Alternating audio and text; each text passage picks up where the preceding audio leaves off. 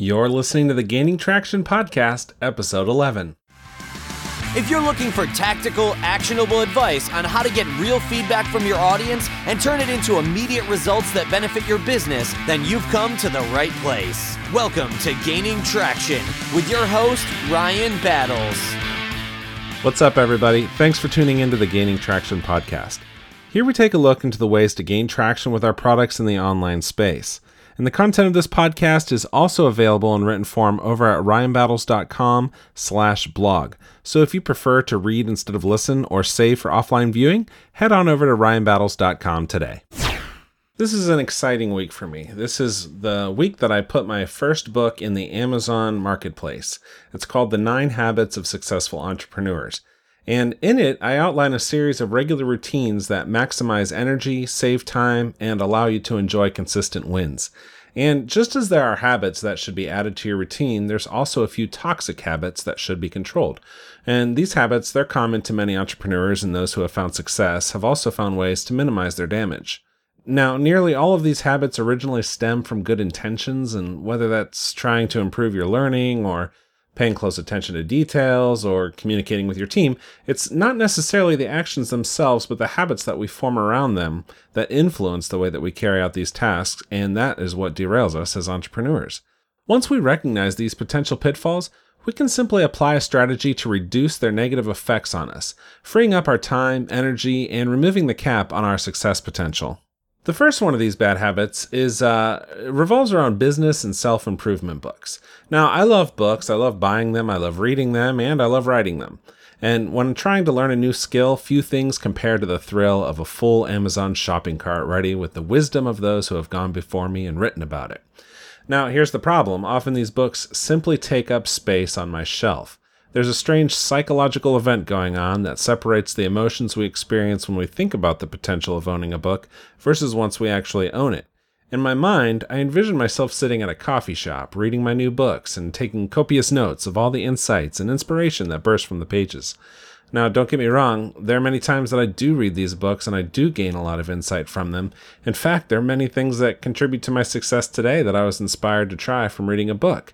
So why are business and self-improvement books a dangerous habit? Well, they're a concern because it's really easy to get lost in reading about a certain subject instead of actually doing it. Reading about a topic can sometimes make us feel like we're making progress towards accomplishing a goal, when in reality we haven't really made any measurable progress. Want to learn how to cook? Yes, it helps to have a cookbook or two on hand, but reading through 12 cookbooks and never turning on your stovetop just makes you an informed cook wannabe. And these same things hold true for entrepreneurship. There are a lot of great books out there on entrepreneurship, but if you never start a business or at least try things out for yourself, you'll never gain that experiential knowledge that launches you to success. As I mentioned previously, these books do have their place. They can help you when you hit a wall due to actually trying something first. And business and self-improvement books are also great ways to relax and take in new knowledge, but only if the bulk of your time is actually spent putting their tactics into action. So don't get tripped up on the habit of reading and learning about growth and success without also taking the appropriate amount of time to gain real experience. Now, the second bad habit that entrepreneurs often have is unoptimized meetings. We love to meet together. People are social creatures. When available, we also like to solicit the help of others. This is why companies love to have meetings. The problem is meetings are often the lazy way out. If all you have to do is convince a bunch of people to show up in a room together and start talking about an issue at hand, then people often do that without necessarily doing the proper work behind it. Surprisingly enough, meetings happen every day that don't actually produce any measurable outcome. Meetings are not all bad, and there are times when they are necessary, but most often they're not. Could you accomplish the same outcome with a group email? How about using a tool like Slack Chat to have a quick discussion? If there are no other ways to communicate with others than to have another meeting, then the following should be applied. First of all, have a clear agenda. Never hold a meeting without a clear agenda, and once the meeting starts, dive right into it. Once the agenda has been met, adjourn the meeting. 2, minimize the people involved. If there aren't people who need to be there to accomplish the agenda, don't ask them to be there. If tasks are only relevant to a subgroup, consider splitting the meeting into smaller ones in order to respect everyone's time. And then 3, record the outcomes. If you don't have clear outcomes from a meeting, then it shouldn't have taken place. Writing down the outcome saves everyone time in the long run as they can refer back to the notes and there's a clear documentation of everyone's next steps.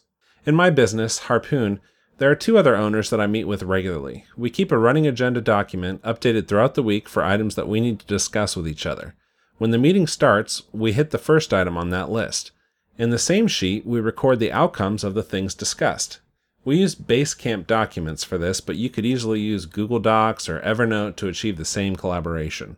Now, we didn't always have this system down. It took a few weeks of meetings that went way too long and were too off focus, even though the 3 of us value smaller meetings.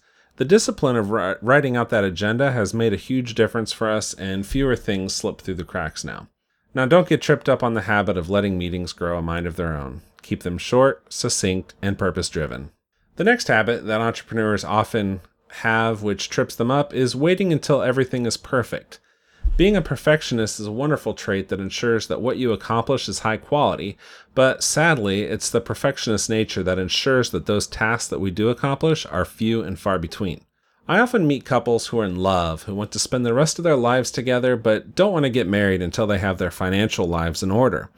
As someone who's been married for 13 years, I can assure you there's nothing you can do to be fully ready for the joys and challenges of marriage. The same thing can be true of having children. I've had 4 and launching a product. Things are rarely going to be so perfect that you have no other choice but to launch. Whether it's launching that product itself, an advertising campaign, or the next phase, when you jump in with both feet, you find a way to make it work. And if it isn't working, you have great motivation to make it so. A great piece of advice I heard from another blogger is to write out the titles of a few blog posts, then schedule them to go live, even without writing the actual post. The motivation then is to ensure that the post doesn't go out with simply a headline, so he makes darn sure to jump on his platform every week to write new content. When building Harpoon, we had a lot more features planned out than the ones that we eventually launched with. We had to decide which features were essential to launching and cut the rest. One of those features was support for international currency. We decided to launch only supporting the US dollar. When the first round of invites that we sent out to our early access list happened, we received a significant number of requests for, you guessed it, international currency support. Seeing that our customers were now waiting on us to deliver lit a fire that caused us to build out a feature so fast that we got it out in record time. In fact, we had it in the application before we exhausted all of our early access invites, just so it was ready when people logged in for the first time.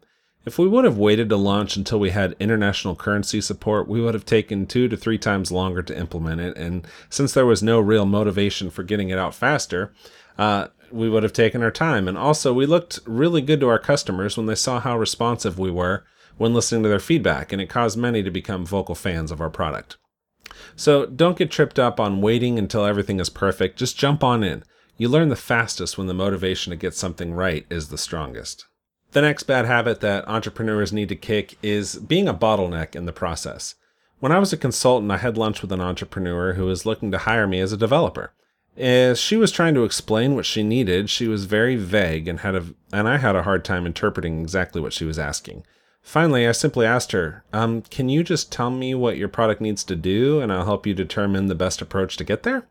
And what happened next floored me. She told me no. She was actually unwilling to tell me what her application would do, even though it wasn't even built yet, because she, quote unquote, hasn't told anybody yet, and isn't ready to share the idea with the world. Well, the meeting ended awkwardly, and as I explained, this project wouldn't be a good fit for me either. In truth, I also knew that her fear and need for control, even though all she had at this point was an idea, she didn't even have a market or a plan. She simply had an idea and didn't want to share it. So I knew that her fear and need for control would be a huge bottleneck for the entire project. And I've worked with entrepreneurs that want to approve every step of the process, and because they're so busy, end up holding everybody else up in the process. And yes, there are times when an entrepreneur needs to give approval, but the most progress is made when there are others empowered to make decisions and move the ball forward. I recall when I was reading Tim Ferriss's book, The 4-Hour Workweek, that a pivotal moment in his passive income stream was enabling his customer support personnel to solve any problems costing less than $100 without needing approval from him. Issues were solved much faster, and Tim was bothered much less. His employees felt empowered to do their jobs, and it was a win all around. Now, don't get tripped up on thinking that you have to control the whole process. Trusting other people to help you find success will open you up to the expertise of others, and your business will grow larger and faster than if you really were the only one pulling the strings. Our final habit that entrepreneurs get tripped up by is being reactive instead of proactive. When a customer has an issue, we react in order to find a solution, and when we run out of money, we react and find ways to stay in the black.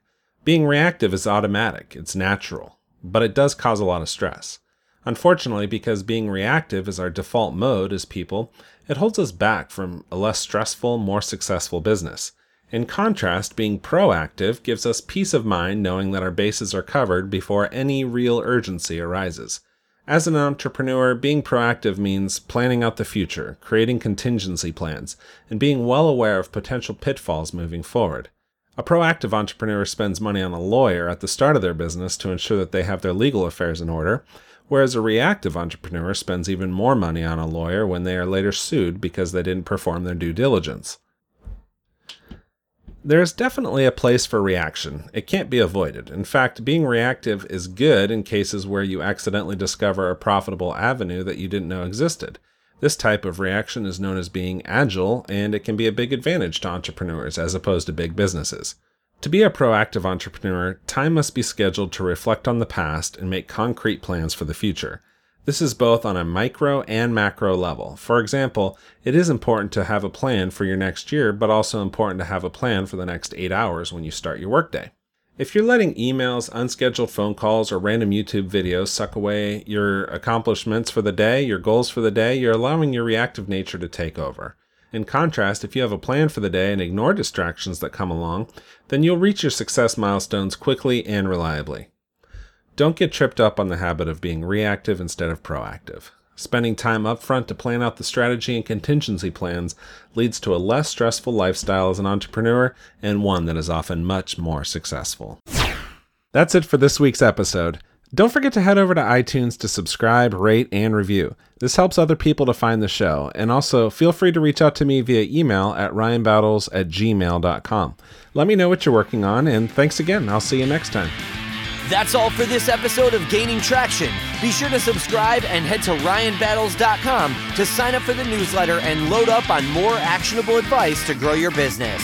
Thanks again, and remember, the only way to hit the ground running is by gaining traction.